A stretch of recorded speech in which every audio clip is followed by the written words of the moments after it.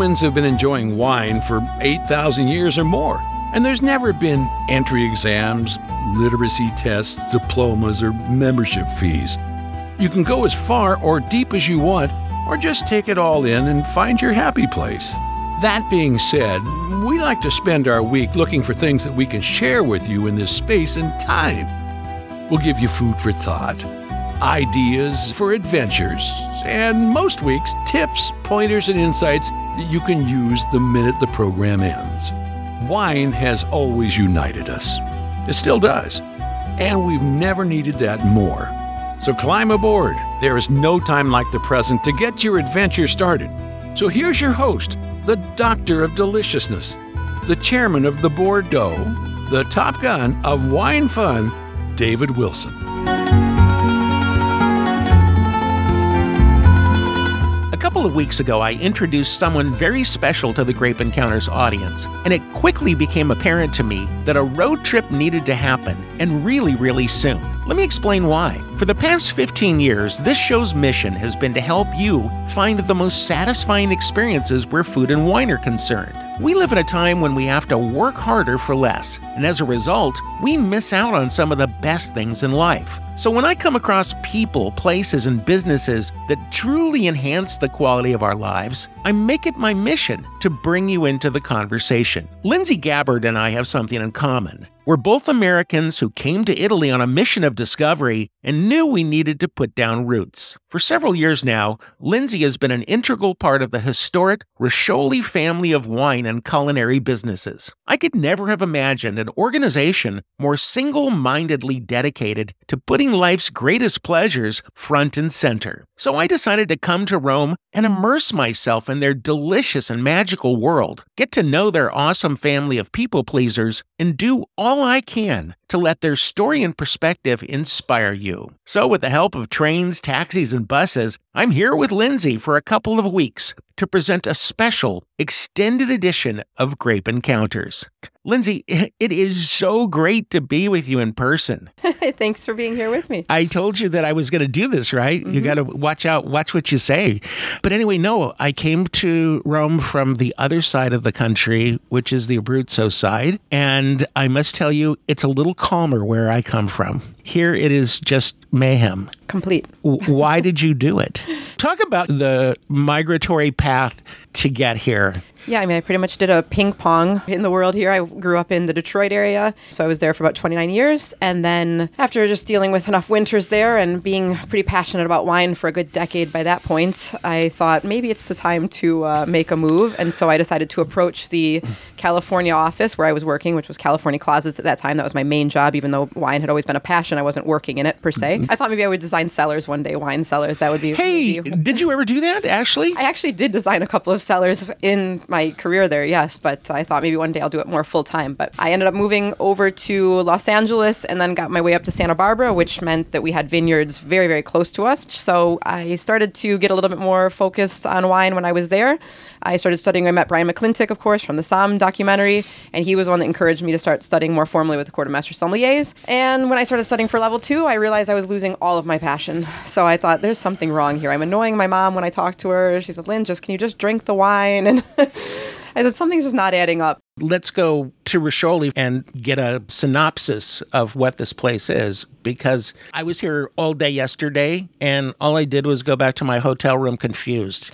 I understand that, because the same thing happened to me when I came to Riscioli for the first time. The city is so complicated, but the other thing about it, it seems to me, I was trying to think of a metaphor for Rome, and it's kind of like a kaleidoscope, in that, you take a kaleidoscope and you spin it, and everything morphs. It's constantly morphing. And you can see that when you roam around Rome, it's morphing. They're constantly rebuilding things, repurposing things. Some of the old becomes new again. That seems to be a big part of your story here.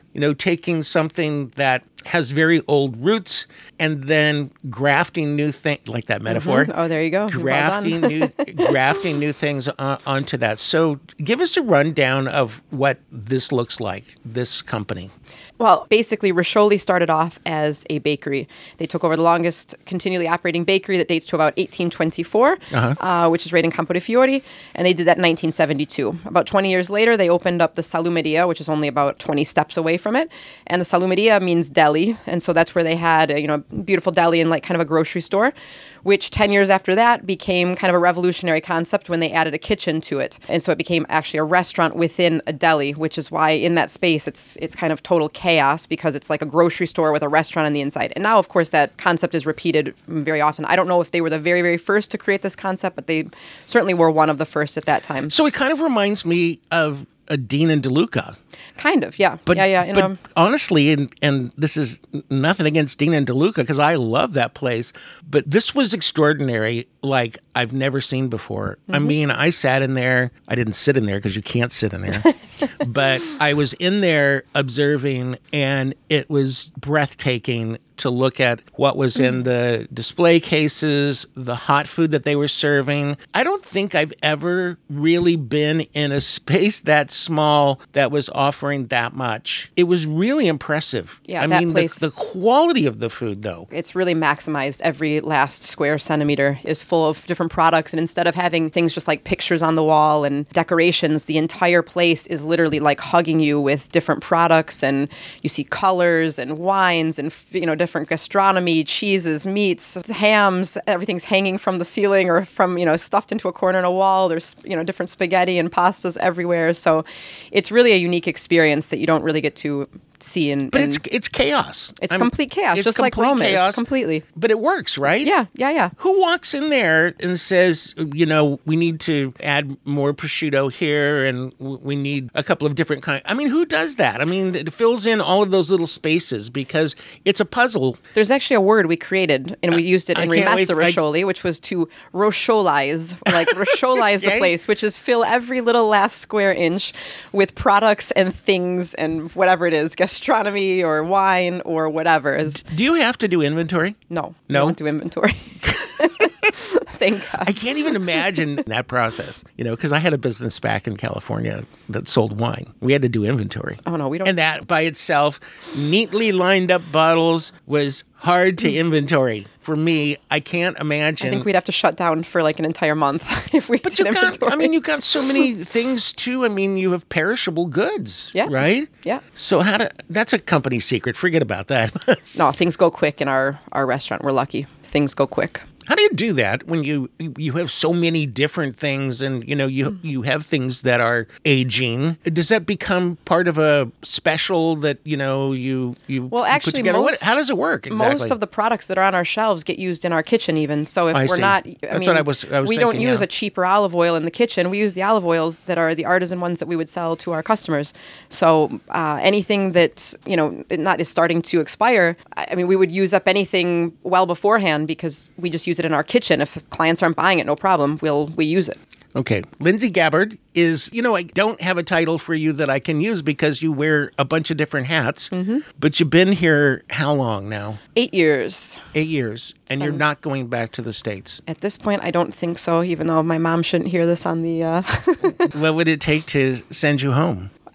Even opening up a Riscioli over there in the center of Soho, which we're doing in about 2 months here, isn't sending me back that way. So I don't know what would it take at this point. You're opening up a Riscioli in Soho. Mm-hmm. Are you the one that's going to be supervising that? That's well underway, right? My goal is to stay in Rome. I came here for a reason. So no, my goal is mainly to stay here. But of course, since I am a citizen of the U.S., I don't have visa problems. And if we run into any pinches, and I'll for sure go for the opening and spend some time with our wine club members, connect with those guys. Because our clients have really become a lot of our friends. People are all saying, when you're there, tell me, I'll fly from Arizona, I'll fly from California, I'll come in from Michigan, I want to bring people. So I'll for sure have to spend some time over there, but I don't intend to, I prefer to stay in Rome. Is this going to be a little Riscioli or a big Riscioli? No, it'll be a mixture of our different locations here. So it'll be different in the sense that we have different products to work with there. We won't have the access to the exact same thing. So we're going to adapt to the market a bit. And we'll combine some of the philosophies that Salumeria Riscioli has with what we have at Rimessa Riscioli, which are basically all focusing on artisan products, things that are as local as possible, but where you can't find the perfection in something local. Of course, maybe going a little bit further to find it. But we want to even showcase some of the American wines. We know that there are places, people doing great things. In Virginia, we've tasted some some great wines. In Finger Lakes region, there are some great wines. So we've had some beautiful goat's cheeses over there. So we'll incorporate all of those too into the Riscioli. All right, we're going to take a little break, and we'll be right back. We're talking to Lindsay Gabbard. We are at Rimessa Riscioli right now, in a basement, I might add. Yes, this is our warehouse, yes. Let me tell you why we're here, though. We're in the basement because upstairs it's controlled chaos. A beautiful chaos. It's like you sit there and there are just people constantly passing by with plates of things that will make you very fat. They actually don't. I eat everything here, and I'm the smallest I've ever been. Well, yesterday I sat at the cafe, and they brought me first this load of bread. I have to talk about that bread. There's something that I need to know about that. They brought bread, they brought pizza, and then they brought this. It was more bread, and I don't know what kind of bread it was, but it had really thinly sliced veal on it, and olive oil and capers, and I learned things I had never known about capers yesterday. Absolutely fantastic. Okay, we're going to take a break. We'll be right back right after this. At every family gathering, my brother Steve and I each bring several bottles of wines and try to one-up each other. I bring wines from all over. Steve only brings wines from California's Mendocino wine country, where he's lived for decades. And even though there are hundreds of great wineries there he could choose from, he mostly brings wines from the Graziano family of wines. Now, you'd think you'd see a lot of duplicates from past gatherings, since most producers only make 6 to 12 wines, but Graziano has 5 brands that make literally dozens, upwards of 30 mostly Italian varietals, and all rock stars, made by the real rock star, Greg Graziano. You can hear my recent interview with Greg at grapeencounters.com, and you can find Graziano wines all over America, or buy them online at grazianofamilyofwines.com. I've never confessed how much I love Graziano wines to my brother, and let's keep it that way. For the past year and a half, I've been surrounded by awesome Italian wines. But if you want to experience Italy's finest, you don't even have to leave your neighborhood, thanks to Total Wine & More. Just arriving straight from Tuscany, they've got the new St. Giorgio wines from the remarkable Castellani family. For 120 years, the Castellanis have been dedicated to the craft of traditional Italian winemaking, producing top-quality wines at incredible values, like the Vino Nobile with a 96-point rating. It does not disappoint. And with bottles starting at just $9.99 and more varietals with near-perfect scores, we can all enjoy Italy's best for much less. With the lowest prices for over 30 years, always find what you love and love what you find at Total Wine & More.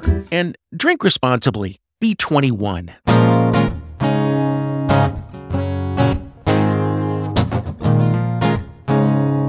And we're back with Grape Encounters Radio, and we are with Lindsay Gabbard. You started to tell us about the bakery and it being the oldest bakery. Let's just run down all of the elements that you're working with here now. What are all of the moving parts? And I don't mean the real minutia, but I'm really talking about there are, I count 4 or like 5 here, separate businesses. Is that correct? Yeah, more or less. Like I said, there's the Forno, which is the bakery. That's where it started. Then it was the Salumeria. Okay, so the bakery is the oldest bakery in Rome. The place itself is the oldest bakery that was continually operative in Rome. I'm actually surprised that there aren't bakeries that go back further than that, considering how old Rome is. Yeah, no, I'm surprised too, but probably through various wars and other things, just, Gotcha. Who knows, maybe didn't continue on. All right.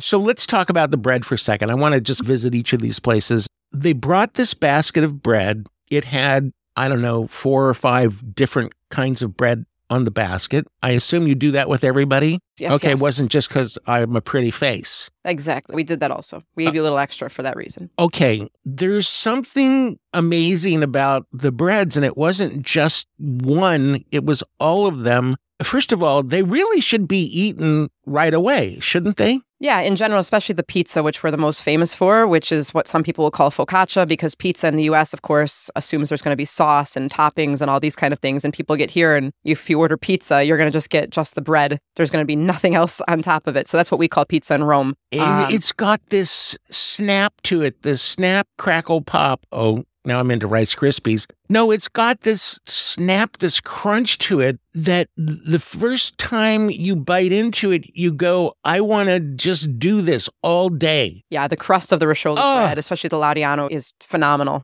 I don't even know. I was literally speechless. You know, you bite down and you expect one thing to happen and then something else happens. And maybe this sounds corny to some people, but I guarantee you that if you come here and you do what I did yesterday, which is just to sit down at a table, I had some nice rosé and the bread came, I took a bite, I literally died and went to heaven. I really did. And I thought, this other bread in here can't possibly be as good as that first piece of bread. And darned if it wasn't. It was really awesome. One bread I've had bread with olives in it before, but never like the one I had yesterday. I had bread with, I think they were walnuts in it. They have the one with the walnuts and the olives together in it, which is beautiful. It's just crazy. And you have this kind of a crowd of people that are there, and it's not uncomfortable. It's actually very fun to be. You know, that's what is so interesting about your businesses is in each one of them, there's definitely people waiting. They want to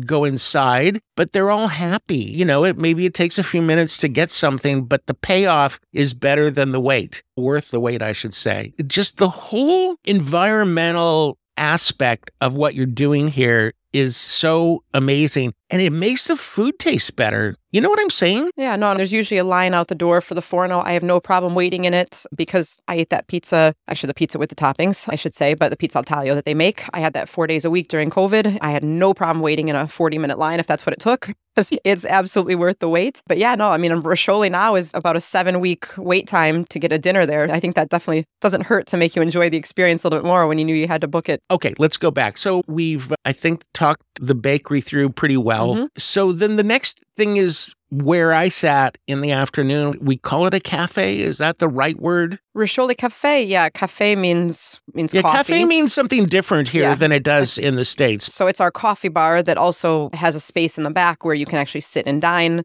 Yeah. And then outside, of course, after COVID, we have tables out there as well. So it is more of a true cafe in the sense of a cafe that most people would understand it as, but also it is our coffee bar. Its main purpose is our coffee bar. And then there are special treats there. I was served something. I don't remember what it's called. So yes. With the panna on the inside. Yeah. Come on, man. That should be illegal. It really should be. It looks almost like a roll, like a dinner roll when you look at it, except it's split open and then it's stuffed with a cream. So then I'm thinking, no, it looks more like a baked potato with sour cream. Pretty much with whipped cream, but yes. You got to start somewhere with your impression, but oh my gosh. And it's about the cream, I think, too. Is there something special about the cream that's used to make, you're just like shaking your head? I have no clue. Everything here is better. The milk in the coffee is better. When I go home to the U.S., my issue is always the milk. Even the supermarket milk in Italy is so much better. And right? The creams and things. Surely Riscioli gets all the creams from smaller local artisans. So that, I don't know the exact producer of them, but certainly we use local artisan type products. How many buyers do you have? Do you know? I have no clue. Okay. Because between all the restaurants, we all operate somewhat individually as restaurants. So I'm sitting down here this is a storage room as well. One of the many. And it's one of the many. Okay. One of the many, yes. All right. And it's literally stacked to the ceiling with products. These are your products. Yeah. And how do these are these sold in grocery stores? Are they? No, these are all for our own personal locations. We are starting to do some labels that are going to go into the United States because we will have some importation that we'll be doing over there. So some of the things will be imported, but in general, these are products that we use in our restaurant. Can I buy any of this online right now? Yeah, we have a shop. There's shop.riscioli.com where you can buy a lot of the products. The wines, of course, we have the Riscioli Wine Club. But yeah, no, well, we're going to talk about the wine club separately here in just a second. But we were back at the cafe, and that's where I had the thinly sliced veal sandwich. I don't know what it's called, but it was really good. On the plate, it had these capers, and I didn't know what they were because they were large. And when you say caper in the U.S., they're teeny tiny. Smaller than peas, I know, like tiny little, yeah. And I learned how they got from big to little. They're the same thing. It's just a few more days on the before they harvest. Well, yeah, that's crazy. Don't do that. The big ones are way better, and they've got the seeds inside there, all crackling and delicious. If you've ever seen the caper flower, it's absolutely beautiful. I show it to people in my tasting dinner sometimes, and I say, anyone have a clue what this flower is? And they all say, no, is it an orchid? I say, nope, it looks very tropical. And it's the caper flower, but it's beautiful on the inside. And then, of course, the caper becomes the caper fruit after that. And then you have the cucunchis, which are delicious. The caper berry, I don't know if you know those as well. But those are delicious. No, I don't. Because my whole life, I've steered away from capers because mostly when I taste capers in something like a salad or whatever, I can't stand them. I hate them. Yesterday, I became a caper fan. Are they accessible around Italy? Can you find them? Capers grow out of every possible crack and corner. I'm talking about the big ones, though, the big capers. Yeah, obviously, the further south you get, where it's warmer, they tend to grow like they're wild. They are literally just everywhere. They look like weeds in a way. Okay. But yeah, no, certainly you can get all those big kind of capers. Okay. Even probably in supermarkets, I've seen capers that are way bigger than the ones that I've ever seen in the U.S. Delicious. Okay. So the point of all of this, we're at Riscioli. We're in the middle, immersed in, it's a conglomeration of businesses that all have their particular emphasis, but there's some overlap, a lot of overlap at the same time. Yeah, the philosophies are similar between all the locations, working with high quality ingredients, very few ingredients, but really good ones, and artisan products. But other than that, we all have a slightly different mood and spirit, which works. So I think the thing is that anybody that comes here can literally just park your bottom on a chair and you can discover so many things that you never knew existed. I mean, I get around. I'm shocked that I don't know what you just told me about capers, but there's so much of that kind of stuff in your store. And I know part of it is just Italian culture, and so much of that doesn't make it to the U.S. Like, I can tell you for sure that after living in Italy for a year and a half, that 95% of the things that are important to Italian culture don't make it to the U.S. For sure. All right, we're going to be back in just a second with more Grape Encounters, so stay with us. In Greek mythology, we learn the mysterious connection between walnuts and wine. When Dionysus, the god of wine, fell in love with Princess Caria of Laconia, her sisters tried to prevent the romance, so Dionysus turned them into rocks. He also turned his beloved Caria into a walnut tree. She was, after all, a hard nut to crack.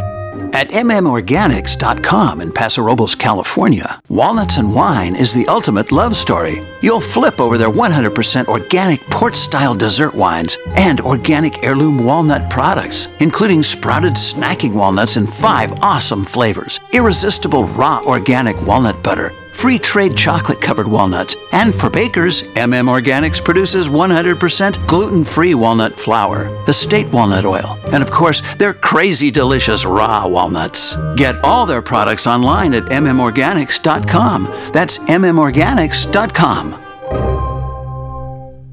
At Bar Dog, we believe that every dog deserves a life of unconditional love. That's why we've teamed up with Pet Finder Foundation to establish the Bar Dog Operations Grant. Money from this grant goes to rescue shelters across North America and helps save animals awaiting their forever homes. Visit bardogwine.com to find a bottle near you and help Bar Dog give back. Bar Dog, wine for humans, love for dogs.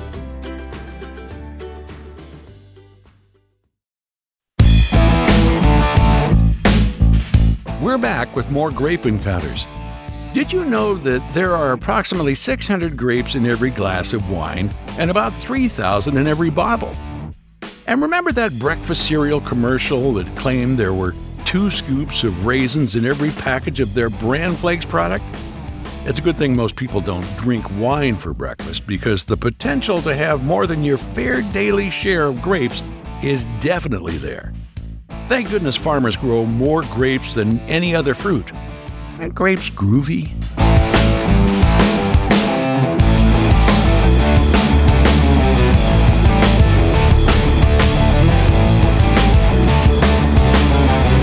All right, we're back with Grape Encounters Radio, and Lindsay Gabbard doesn't know it yet, but the room that we're in is going to be converted into my apartment. Why not? There's enough room for a couch in here. And I've seen Italians live in quite strange situations, so certainly, because things are smaller here, and so yes, there's enough space. It's bad in the sense that there's no windows, there's no view here, but we could just put some flat screens that look like windows. I'm more interested in the fact that I could just go upstairs and I could really enjoy a foodie life and a wino life like you can't even possibly believe. This place actually is the epitome of decadent. It is. I guess you could say that, yes.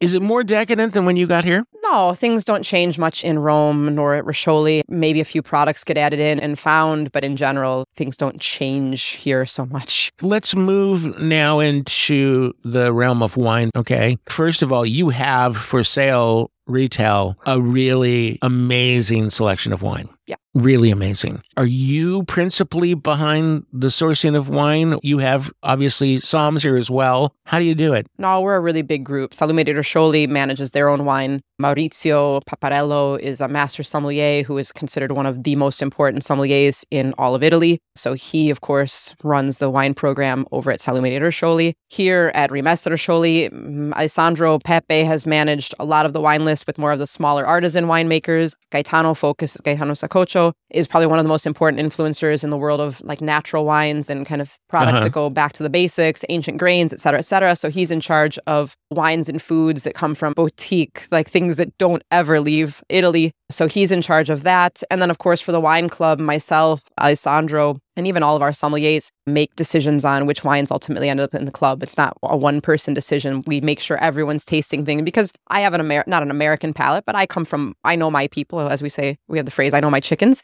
So that's the way you say it in Italian. So I understand a little bit more of what might be slightly more approachable to the average American, but we don't worry so much, like I was telling you before, we don't really worry so much about exact tastes because tastes we like them, we dislike them, we change our minds. When we have a story behind it, all of a sudden we can put a new context to it. I think that there is some massive change that is percolating under the surface right now. Some of it has already bubbled up to the surface, but there are a number of sommeliers now that are becoming very vocal in challenging old ways, old thinking about pairing food and wine, starting to acknowledge the very different way that you comprehend a wine to taste versus me. I think it's wonderful, personally. And I got my eyes opened to this when, I don't know if you know Tim Hanai, but Tim was one of the most decorated sommeliers, certainly in the U.S., so he's speaking at this conference in New Zealand about Sauvignon Blancs, and somewhere in the middle of the conversation, somebody says, what do you think about food and wine pairings in general? And I forget how the question was worded, but he came out and he said, I think it's all bullshit. And I don't think I've seen anyone comment get more press than that particular comment. Now, absolutely, there are some amazing food and wine pairings, and you do them here. But what do you think about where the world is going to go in terms of the role of the Somm and the understanding of, I think it's all about taste, isn't it? I mean, the idea that we all taste things differently. How do you overcome that? I know I'm asking you a lot of questions at one time, but take your best shot. Yeah, so where to start? So the idea that we have of what a sommelier is not necessarily just one that's only focusing on the wine and the food pairing. It's also the person that becomes the liaison between the winery, what their experience was there, and conveying that to a client in a way that's digestible. Because it'd be like if I had a plastic or a surgeon of some sort talking to me with all of their heart surgeon or brain surgeon with all of their technical terms, it's going to go right over my head and I'm not going to care. And so if you use some of these words like malolactic fermentation, my mom, she's out. She doesn't care anymore. Yeah. So finding a way to communicate a wine story to a client is, to me, the more of the role of a sommelier. Of course, there is the food pairing element as well. And Italian wines are so important to be paired with food because they are more acidic in general. And so sometimes that quality alone makes someone not appreciate a wine because it's too sharp or sour or harsh on their palate. And so drinking it alone, and I ask every single time I do the wine tasting dinner that we have where they taste 8 wines with 8 different plates of foods and meats and cheeses and pasta. And I say, of course, always taste the wine first, then try a bite of the food, then go back to the wine and see what happens. Okay. And I see people's eyes just turn into like deer in headlights. Oh my gosh, there is an actual science behind this or something. There is here, wine is like water on a table, of course. So there is an important element to wines and foods working together because they are always thought of together. We don't have the culture of sitting by the fireplace and drinking a wine. If you wanted to have that situation, no problem. There's Amarone, which is a little bit softer and easier. But most of these wines are always consumed with food around. Yeah, exactly. It's interesting, though, Italy is really broken up into very distinct areas, regions. So if you go to a place like where I live, you're going to find that the wines are going to be very specific to the region and the foods that are prepared in that region. And then you can go literally 50 miles away and find a completely different... You can go 5 kilometers away. And it's like crazy in this country. Yeah, I should say that. grapes. I mean, the pasta shape changes. The foods available change. The way the bread is made changes. Every little village has something unique to offer usually. And of course, we have the little cliche term of what grows together goes together in this country. I tell anyone who's doing my tasting, guys, you don't have to worry about seeing these huge wine lists and what to do and what to select. Just go ask for a local. Say, I like maybe Cabernet, because people in the U.S., of course, know Cabernet, Merlot, Chardonnay, Sauvignon Blanc, Pinot Noir, Syrah, Malbec, and that's it. The big 9. Exactly. And of course, you don't know to come in and ask for a Pella Verga or a Schioppettino or a Bonombino Bianco, but just whatever's local for that region, try to just drink something local, because 90 times out of 100, it's probably going to pair the dish perfectly, because here foods and wines have evolved over decades, if not centuries together. Yeah. They work. For me, like the ultimate sommelier is somebody who can understand my taste and can find wines that I personally am going to love. So he or she is like a fashion consultant, like a dating consultant, absolutely. You know? In the old days, dating services weren't this whole digital thing that you did, but you filled out a profile and then there was somebody that went out and found your match. I think that's, for me, like the ultimate sommelier for me is going to do that, is going to understand me, understand what I'm tasting when I'm eating food, when I'm drinking wine, and is going to go bird dog things for me and help me to understand those. I think ultimately, if you can help me understand why I like what I like, then I can find more of it and I can find things that I like even better. Yeah, that's definitely something we do. And of course, coming over from the US, wine is a complete universe here in Italy. And so someone needs to even take that concept and translate it into something. Usually the Americans come over with only a few words to describe wines that they like or dislike. I like Cabernet. I don't like oak. I like oak wine. There's very few words that they give. And of course, in Italy, we don't have as many oaked wines. We do. There's not as many. So some people have to also understand that the wines here are different, and they're intentionally different, because I don't think anyone wants to wake up to the entire world of wine tasting the exact same. So understand that our wines are more meant for meals. They're more meant for that type of an experience. But yeah, no, it's definitely the role of the sommelier to try to take the few things that the client is giving them and open them up to a complete new universe of wine. Okay, we've got to take a break. We're talking to Lindsay Gabbard, and we are at Rimessa Roscioli right at the moment. I wish we could wander about while we're talking, but I think we do a pretty good job of helping people to visualize it. It's controlled chaos, and it's beautiful. And the reason that I wanted to do this show so badly is because I think the world needs more of what you're doing. Don't we just live to eat and drink? We'd like to think that there's more to life than just eating and drinking, but that's certainly... Well, okay, hold that thought. We're going to explain that in just a second. We'll be back with more Grape Encounters right after this. If you love watching those talent shows on TV as much as I do, you know that each time a competitor takes the stage, they're expected to outdo their last performance. And that's probably why Total Wine & More is such an impossible act to follow.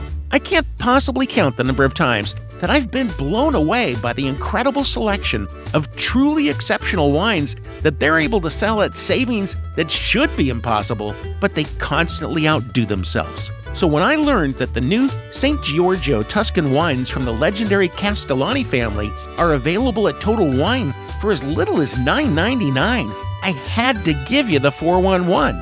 The Castellanis have been producing premium quality traditional Italian wines for 120 years. And these St. Giorgio wines are getting amazing scores, like the 96-point Vino Nobile and Chianti Classico Reserva. Even living in Italy, there's no way I could find deals like these. With the lowest prices for over 30 years, always find what you love and love what you find at Total Wine & More. And drink responsibly, be 21. At Organics, we're surrounded by health nuts. That's because we're obsessed with lowering blood pressure, cholesterol, and the risk of cancer. We want to make weight loss easier and help you strengthen everything, from your heart to your teeth, nails, and hair.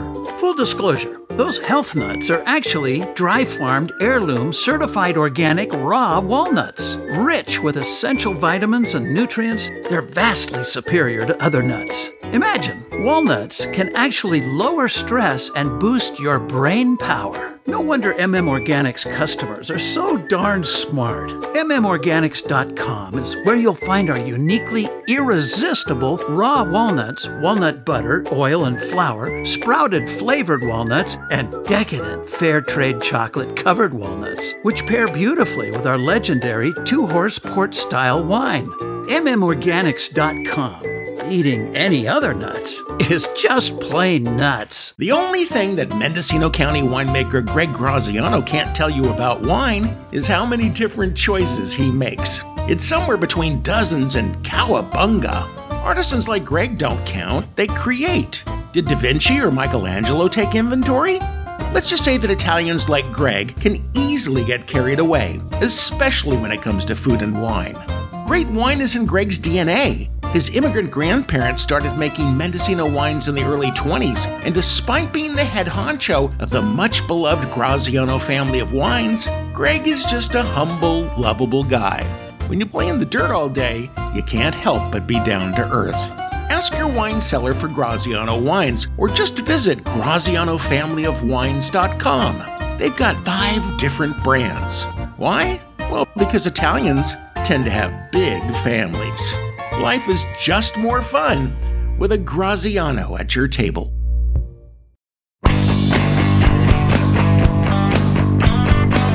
All right, back with Grape Encounters Radio, and I am sitting with Lindsay Gabbard, and we are at Rimessa Roscioli. Yeah.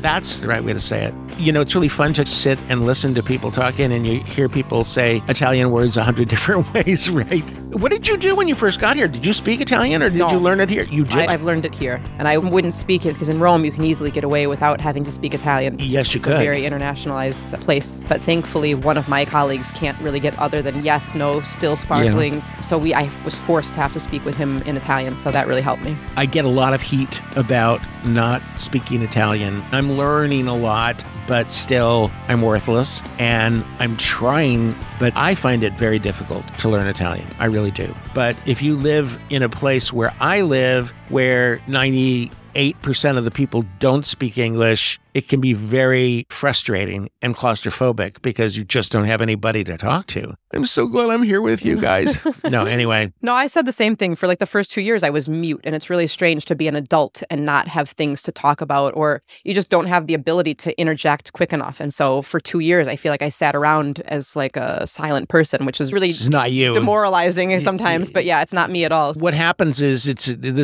we're addressing here the sort of dark side, but it is the part of living in not just Italy, but another country that people don't really think about. We romanticize coming to a place like this. I certainly did. Oh, I'm going to be living in Italy and want to be wonderful. And no, it's going to have some real issues that you're going to deal with. And language is probably the top of the list. It's one of them for sure. Yeah. Well, did this happen to you? This happens to me a lot, that you get together with people and they start the conversation in English as a courtesy, and they all speak English, or at least mostly they speak English. And then the conversation starts to devolve. Maybe that's not a fair word, but it morphs into Italian very quickly. And then all of a sudden you're sitting there and an hour has gone by and you haven't said a word. Yeah, that's the not so fun part of living here. All right, let's talk about the wine club. Where did it come from? I know it was your baby. Yes, myself and Alessandro Pepe. Okay, so talk about it, because I've had a wine club before and I know how difficult they are to run, and I just want to know about what you're doing with that. Yeah, it started off as basically a way. We just had a lot of people who would do our wine tasting dinner, which is the pairing with date wines. They would love the wines that they were exposed to, and they would say, how do I recreate this at home? And so we decided to start to ship our wines food can't unfortunately go with wine, so we can't, unfortunately, if we had a tiramisu club, I think we would be billionaires. But unfortunately, we just stick with why wines. is that? Why can't it? Why can't you ship tiramisu? No, food. No, it's just the government's laws that they can't ship in the same box. Only liquids can go together. Who came up with that? The U.S. government.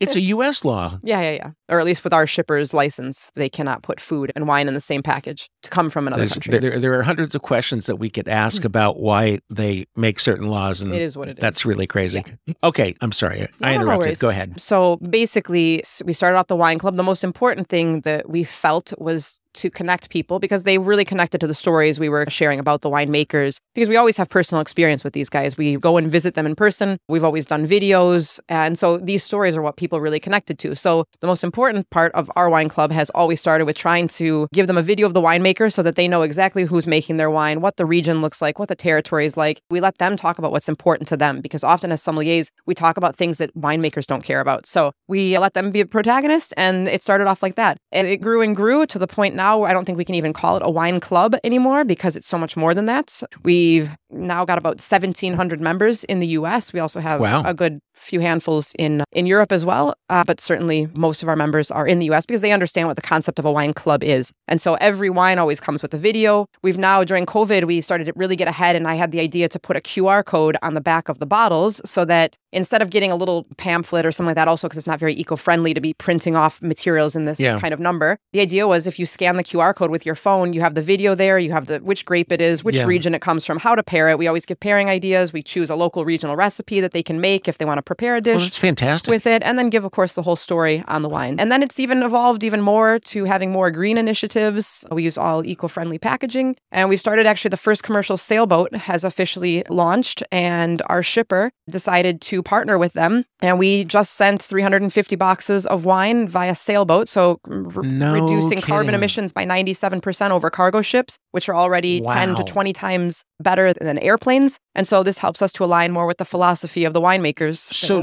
talk to me about these sailing cargo ships, because I don't think people know about this. There's one. I was going to say, there's a saying, there's a great saying in media, and it goes like this. It says, if I don't know about it, it didn't happen. And I don't know about it. Fill us in. This is cool. There's only one. There's only one so far. They're building their second boat, which is going to have 10 times the capacity that should launch this winter. And having 10 times capacity means the boat is bigger, meaning that it actually gets across faster, because this boat, the current boat, got over in about, actually I think it arrived a few days early, but it got over in about 20 days. The next boat is going to get over there in about 14. So it's even as fast as air travel. Even though air travel is quite quick, the process of getting through customs, et cetera, it usually ends up still taking about 3 to 4 weeks for clients to get their wine. And so this is actually going to be about the same amount of time. That is amazing. And then when the wine gets to the other side and people then invite their friends over to try the wine, to be able to say that the wine came on a sailing ship is really cool. We're actually our wines just arrived in Brooklyn a couple days ago. So we're going to be selling those wines pretty soon. They're going to be all packaged up and ready to go out to our customers. That is fabulous. Where did you come up with this? No, it's really our shipper. Our shipper is one who also thinks way outside the box. He's not just your typical shipper who deals with logistics. He has all the licenses to all 50 states in the U.S. to be shipping wines. So they've really gone, above and beyond in terms of the services that they're able to offer. So they found this a really cool project, and we're just praying to God, obviously, because there's one, there'll be two soon, but we're just hoping that we can continue to get contracts, because they say that it's not going to be that much more. Technically, it should be the same price as air travel. Oh my word. So the wine gets to travel back to the U.S. aboard a brand new sailing ship, and for the same price, we get stuffed into a flying sardine can along with 500 of our closest friends. Sometimes I wish I had been born a Cabernet. All right, I have to rush out the door ASAP, so that's going to do it for today. But the terrific news is we'll be back here with Lindsay next week, and we'll also hear from some of the other wonderful folks that make this magical place possible. We can't wait. But we will, with a basket of bread. For the past year and a half, I've been surrounded by awesome Italian wines. But if you want to experience Italy's finest, you don't even have to leave your neighborhood, thanks to Total Wine & More. Just arriving straight from Tuscany, they've got the new St. Giorgio wines from the remarkable Castellani family. For 120 years, the Castellanis have been dedicated to the craft of traditional Italian winemaking, producing top-quality wines at incredible values, like the Vino Nobile with a 96-point rating. It does not disappoint. And with bottles starting at just $9.99 and more varietals with near-perfect scores, we can all enjoy Italy's best for much less. With the lowest prices for over 30 years, always find what you love and love what you find at Total Wine & More. And drink responsibly. Be 21.